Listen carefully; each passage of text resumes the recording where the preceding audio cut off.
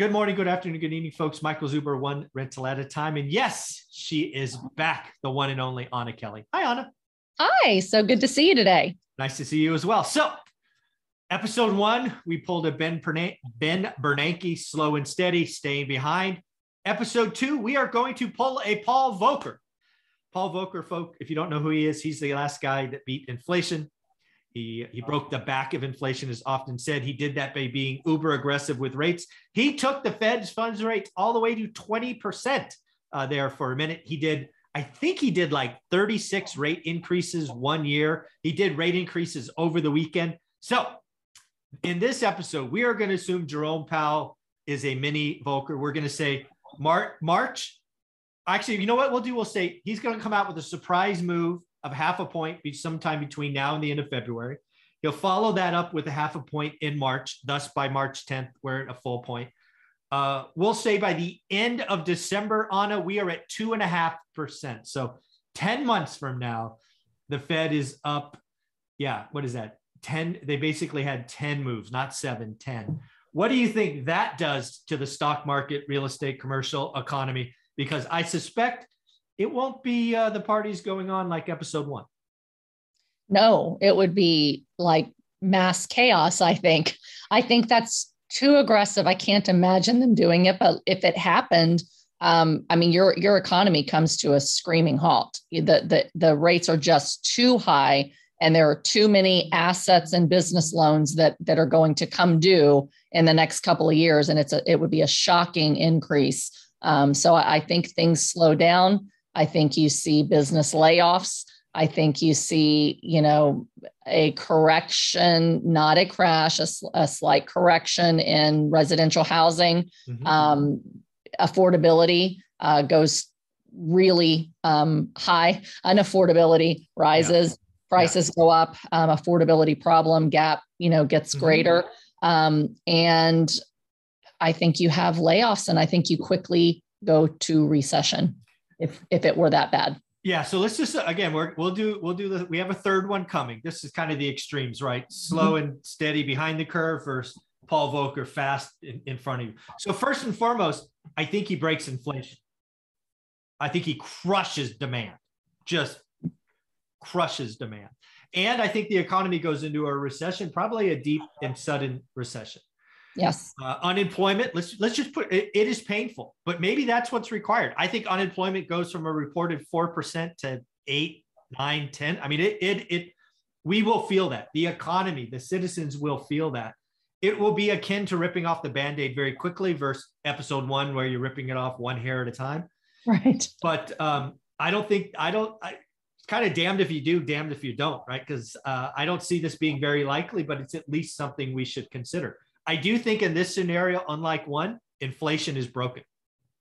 Yes, I think it's broken or close. It's broken much more quickly. I still see some issues on the supply side. Mm-hmm. Although if you break demand enough, the supply chain issues aren't as big of a deal because not as many people are waiting for them and buying. So, mm-hmm. It'll trickle down into impacting the supply side as well, just because you need less of it. So I think it definitely breaks inflation fairly quickly, mm-hmm. But I think it definitely breaks other things pretty darn quickly as well. I certainly think other things are broken first. And when I think of this scenario, again, trying to be uber crazy, the NASDAQ, which has a lot of valuation in companies that don't produce profit, whacked. Crypto probably whacked. Anything that's risk on gets smoked. Right. Then as rates rise again, quickly, suddenly, real estate transactions stop. Just stop. Because the jump is so big, the payment shock, and you and I both know it, at least residential is very price inelastic. I mean, it's very sticky on the way down. Right. So yes, maybe prices are hurt. There's a 10%, 15% movement, but it's months from now. It might even be next year, because mm-hmm. the first thing in real estate is transactions stop. Refis stop. Absolutely. All that extra stuff that was money going in the system goes backwards. Asset prices come down. And again, in my opinion, unemployment up, the economy's in a recession, but we're not talking about inflation at 7% anymore. It's 2.5, 3. So Right. how bad do you want to break inflation, folks? I mean, that's this, these are all options that we could do, but this one's very painful. Right, for sure. And, just to give a little bit of perspective, the 30-year was just over 4% yesterday. Yep. With 0.4 points to get 4%. So we haven't seen 4% in a really long time. If you go up to 6, and again, the Fed rate is not exactly equal to residential real estate rates, but they follow, right? They tend to, which is why they've gone up so much in the last couple of weeks, because of the anticipation that the Fed's going to go up 0.5 point. So let's say we're back at 6% interest rates. We haven't seen 6% interest rates since 2007. Yeah, well, I believe. Yeah, it's certainly been a while. Yeah. So I think initially to the average consumer, it's a major shock. I think to those commercial investors like me that have rates reset that were set at 3, 3.5, 3.25, and they reset at 6, that's almost double your mortgage payment, or at least double the interest. So those things make less buyers want to buy at those rates, and it can reduce values in properties for sure. Oh, yeah. That's why I wanted to break residential and commercial in this scenario specifically. I think residential stops, right, the 30-year. Because again, if you're in a 2.5 or 2.75, you're good. It doesn't matter, right? You're good to go. Right.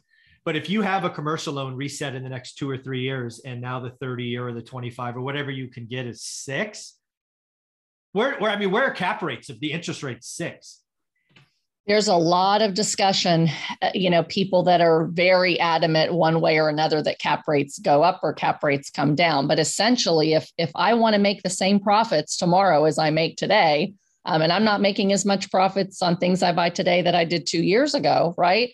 If your mortgage payment is the largest expense, oftentimes in anything you do. And so if the affordability doesn't allow me to make the same profit because rates are higher, then I'm going to want to pay less for that asset. So I believe cap rates will go up and asset prices will come down. Again, if you're a long-term buy and hold investor, no big deal. I don't care if the value of my properties come down a little bit, unless they come down when the term is up and I got to refinance the property at a higher rate, right? So you got to keep up with rents. If everything else is going, you better be raising your rents. You better have cash set aside so that if you have to come to the table when you got to refi your property and that term is over, that DSCR isn't there anymore. And for those of you that don't know, basically when you buy commercial, you're promising the bank that you will keep your income above the debt by a certain percentage. And when they look at your tax returns every year, or when they want to reset the note, if your income doesn't cover that mortgage payment by that same 125%, let's say, suddenly your property's unstabilized. They can call the note, or they'll make you put money in so that their mortgage payment is down. So you still have that buffer. That's a huge piece people don't talk about, that if this happens, there's real risks that people lose commercial properties. Yeah, I agree. And let's not forget one thing in this uber scary scenario, which again, we are not calling for. We're just playing a fancy what if game. Rents for the first time in my 21 years may come down, right? I've had rents flat for 5 years, but if we get into this environment where we go from record occupancy to 8, 9, 10% unemployment, your rent collection is not going to be as good. You may have to give half off deposits. Your effective rent will probably be lower. And I suspect no rent growth. I mean, that's the big thing that a lot of people are planning for today, which I think is so foolish, right? Multiple years of these record rent growth. Yes, I understand Miami and Austin had 30% rent growth. I suggest not planning for that again, right? This is just things to think about.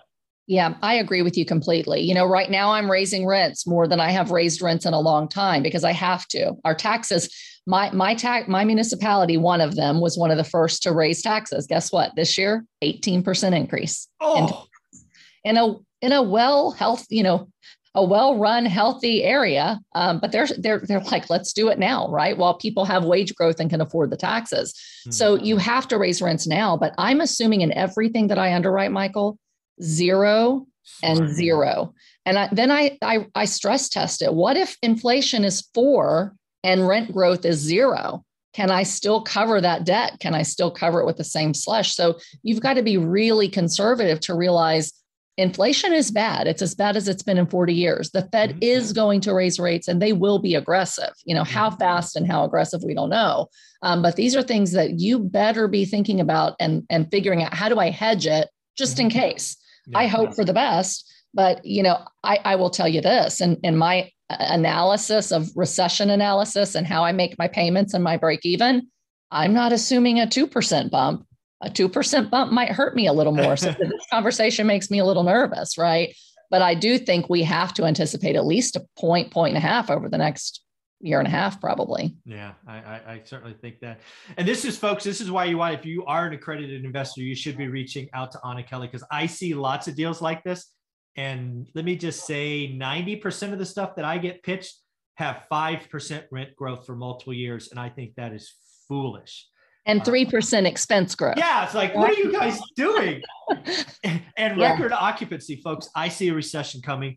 We're going to paint in our third video will be the scenario that I think is coming. So we will do that. But before we do, Anna, how can people find you? Great. You can follow me here every week. You can find me on social, LinkedIn, Instagram, Facebook, Anna Kelly, REI Mom. And if you are an accredited investor and you want to invest in conservative multifamily investment properties, you can find me at greaterpurposecapital.com. Awesome. Thanks, Anna. Thank you.